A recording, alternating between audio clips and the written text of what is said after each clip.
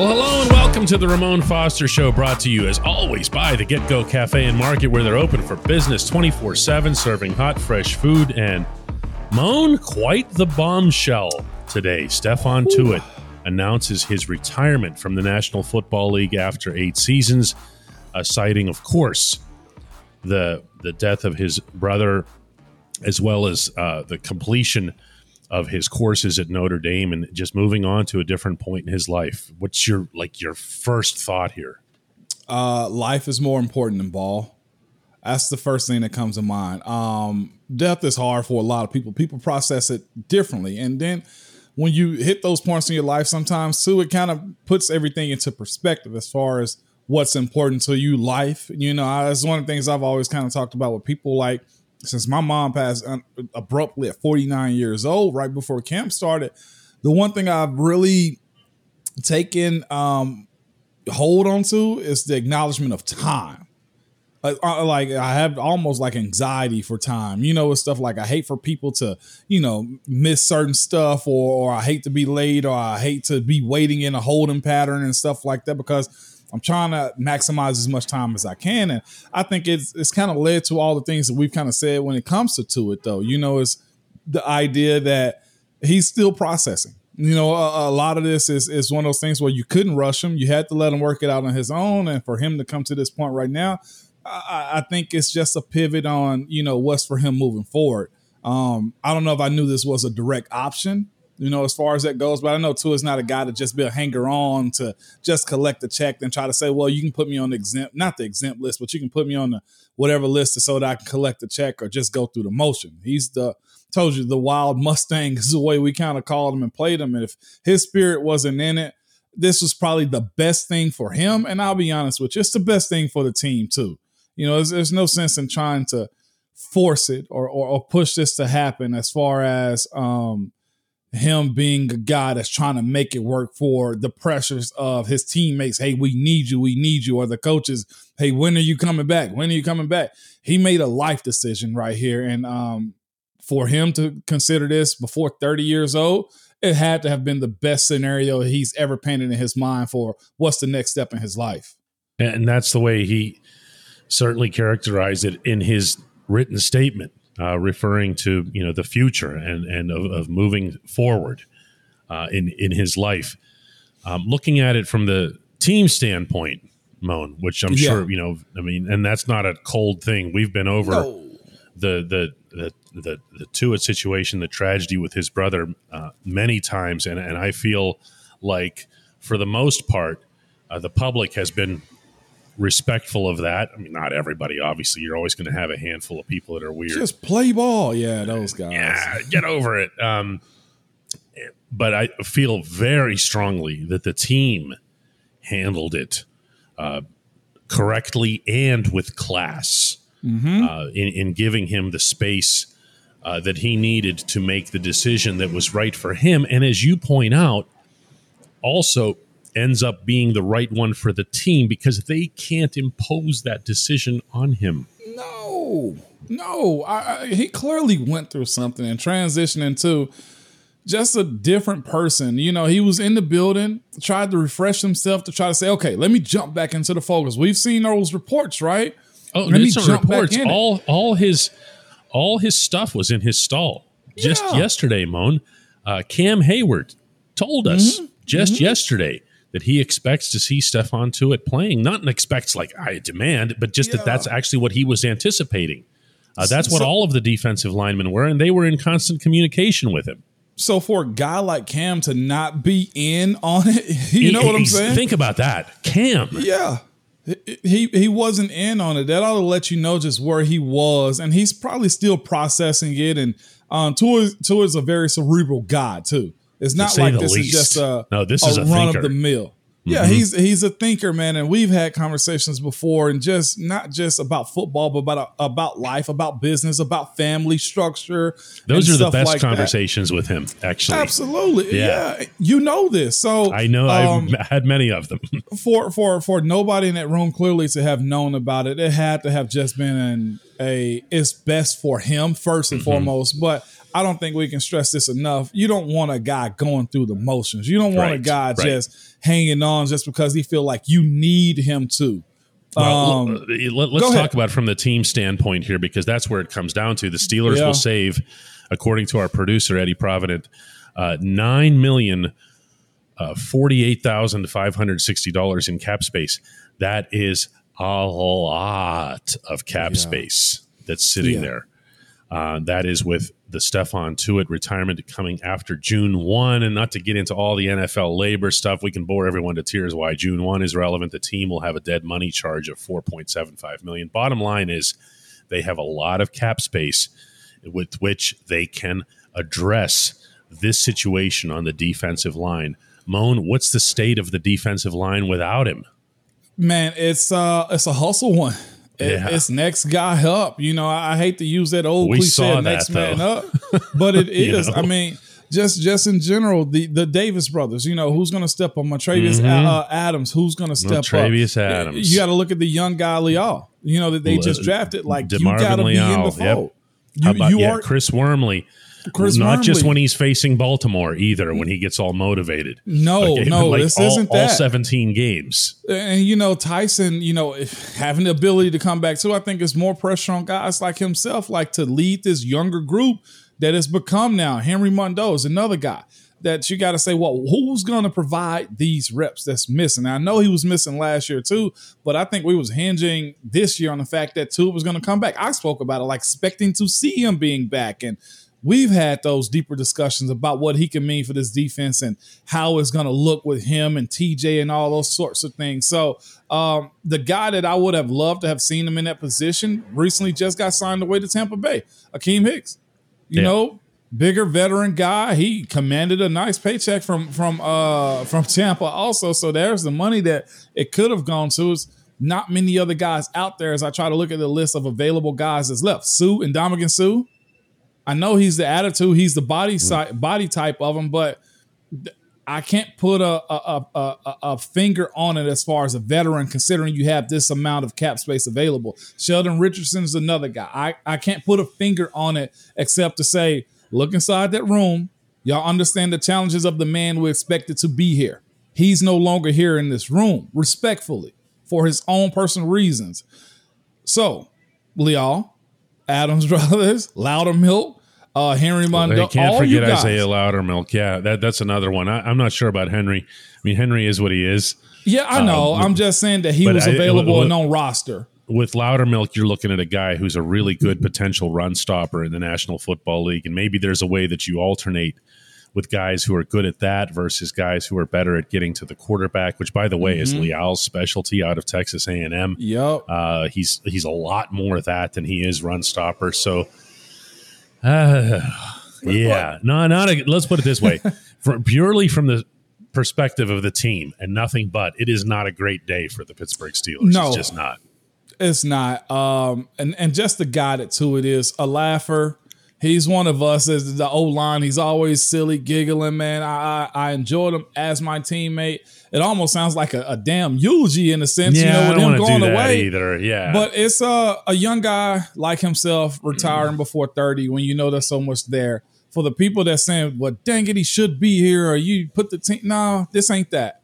You've lost somebody close to you. Just had something traumatic, or just honestly have that switch in your head. Just, I'm not going to do this. You rather that for a guy like himself than, just hanging on. And it's been rough for him in a sense. The injuries that always kind of come up a little bit. You got to think about it, not finishing most of the season he's been there, the rehab to get back, the mindset that you got to have. And in the trenches, there's no playoff, So I'm sure that weighed heavy on him too. His body might feel better after that year that he just had off because of this. So it takes a lot to do this sport. Yeah.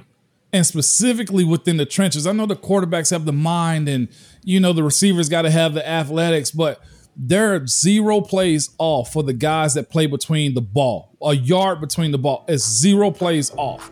And I know that's got to play a factor in it for them also. Best wishes. I'll hit them up on the side too and, it's job well done is all I can tell him. When we come back on the Ramon Foster Show, let's talk about Terrell Edmunds.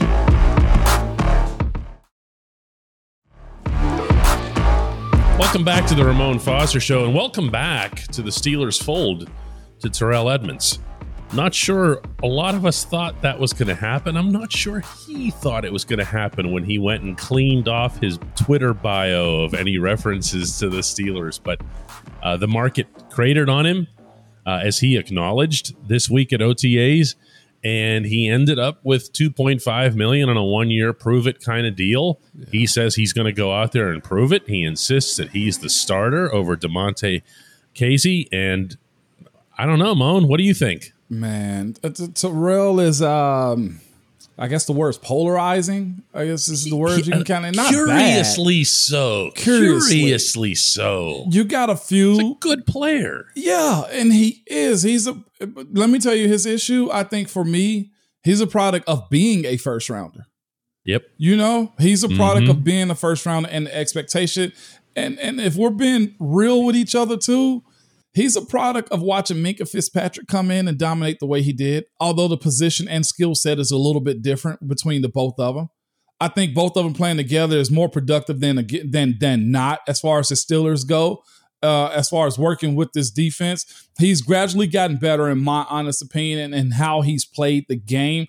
The safety position is a position also that's sort of like is devalued. You don't necessarily need two anymore. You need one good one and a guy that can go inside the box. Terrell has kind of proven himself that as of late, especially last year, and I go to 2020 season too, he was able to go in the box and stop the run and be more physical. You look at his size, man, he's 6'1", 220. If we're being real. Speaking of wiry, yeah. He's legit wiry. He's legit wiry, but you almost say to yourself, well, he's got to find a way to kind of exploit those attributes that he was naturally born with and work with. You walk past him, you say, damn, this dude a linebacker? Like you can kind of put him in that nickel linebacker conversation. Could you not? Yeah, we definitely could. He's bigger than Devin Bush, isn't he? Well, he's taller and thicker, or taller and thinner. Yeah, thinner. But if he put on, if he's 217, put on about 15 pounds, you say, yeah, he's a starting middle linebacker. He couldn't put 15 pounds on it. If he sat there and ate cheeseburgers for the rest of his life, like tied to a chair, he could not put 15 pounds on. But you kind of expect him to play like a linebacker at his size and stuff like that. Big, nasty, greasy cheeseburgers. It just wouldn't work, Mo. It wouldn't. But what I'm saying with him, if you see him, you'll be like, okay, he's got to have a natural inkling of being able to be a physical guy. And I thought last year he was able to do that, man. His interceptions, not his thing. It's just not. He's not going to be the takeaway guy. So when we talk about, which I think is what people are waiting on, by the way. That's what I think. It's like every first round pick has to be the next Troy. And it's just, it's not going to happen. He is exactly what he is. And if you go by not just his own numbers, if you go by his numbers in relation to the support that he offers to Minkah Fitzpatrick and in 2021 to that god-awful run defense, that's the way you fairly evaluate this player. This is where he's at. He's 8 tackles for loss last year. He's got to be able to have an impact on the game in that type of way. His coverage skills, they're where they're supposed to be for a guy his size and plays that position in today's NFL. The receivers are just totally different. The idea that the tight ends are just blocking tight ends, not the case anymore. He's got to get better at that if that's what you're asking him. But I don't think that's what this defense is asking of him. He's got to be a run support guy when necessary. He has to be able to cover the middle of the field, meaning dragging tight ends and stuff like that, and be a sure tackler. But he's a product of being a first rounder who didn't get his 5th-year option picked up. I don't think he's a bad player. I think he's solid. Can he be a long-time pro? Yes, he can. Is he going to be an all-pro, Pro Bowl type of guy every year? It's got to be the right situation, and that's what we're looking at when you're mentioning Minkah, when you're mentioning Troy. You know what I'm saying? Even so much so as a guy like Ryan Clark. Like he's Ryan Clark room is where he's at. You see what I'm saying? And that's a great room to be in if the city can get off his back a little bit. Yeah, see I like TE. I'll admit a bias here. and seeing him yesterday, and we had a pretty nice talk this week. Just really simple stuff. How you doing kind of stuff, and I missed being around him. He's one of my favorite people in there, and I like the fact that after our little conversation, he goes over to his stall, he faces the bank of reporters, and everybody's like, T, what about how you were disrespected and everything else like that? And he said, plain and simple, he goes, as it relates to any potential competition with him and Casey, he just says, I'm the starter. Right. That's my default mode going into OTA's mini camp, training camp. I'm the starter. That's the way I have to think, because the last time we took the field here, I was the starter. Why would I cede that? And I really liked hearing that from him. And let's not act like $2.5 million is chump change. I mean, in the world of the NFL, it is, but it's still a nice payday for anybody that's going to accept it. And this is the other side of it, too. The pedigree is there, whether it's like his brother or not. His dad, 3rd-round draft pick also. His brother, Tremaine, is another 1st-round draft pick in the same exact year. And then you had Trey, who's in the NFL also. I'm not saying one correlates to the other. I'm saying at least for mentality-wise from his father, at least from competition-wise with his brothers, he understands the position that he's in. So will I bet against Terrell this year? No, I will not. It's a matter of understanding what he is as a player, and that is a run support, has to be an open field sure tackler, and it has to be able to back up the back end when called upon. Simply that. Now, if he expands beyond that as a player, grows better in coverage, gets 4 interceptions in a year, then we say, oh, okay, well, he's developed more, but I can't give him all pro status, especially when he was drafted, late in the 1st round at that, as safety in this type of NFL. When we come back, hey, Mo.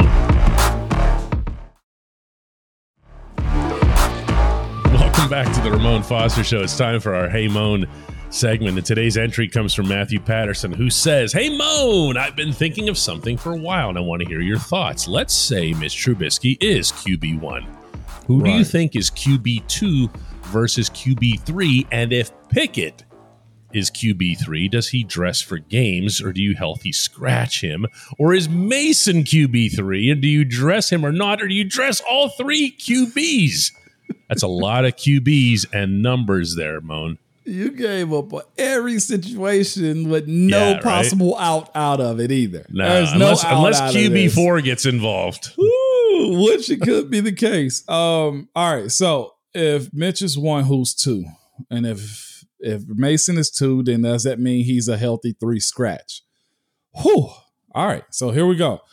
I think Mitch will be 1, period. I simply do think that. I can always say, in fact, can I be wrong? Yeah, of course I'll be wrong. But I got Mitch as 1. 2, it's hinged upon the fact if they decide to keep him.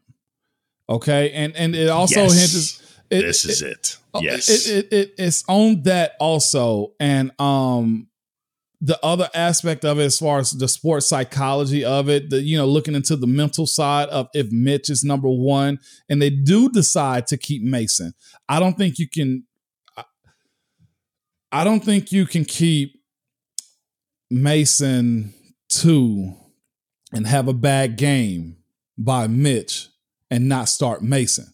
Now, on the other side of that is if either one of them don't have good showings, or the Steelers are 2-3 and 2-4 to start off the season, the crowd gonna ask for what, DK? They're gonna ask. I'll pick it. Yeah, you might as well throw them in.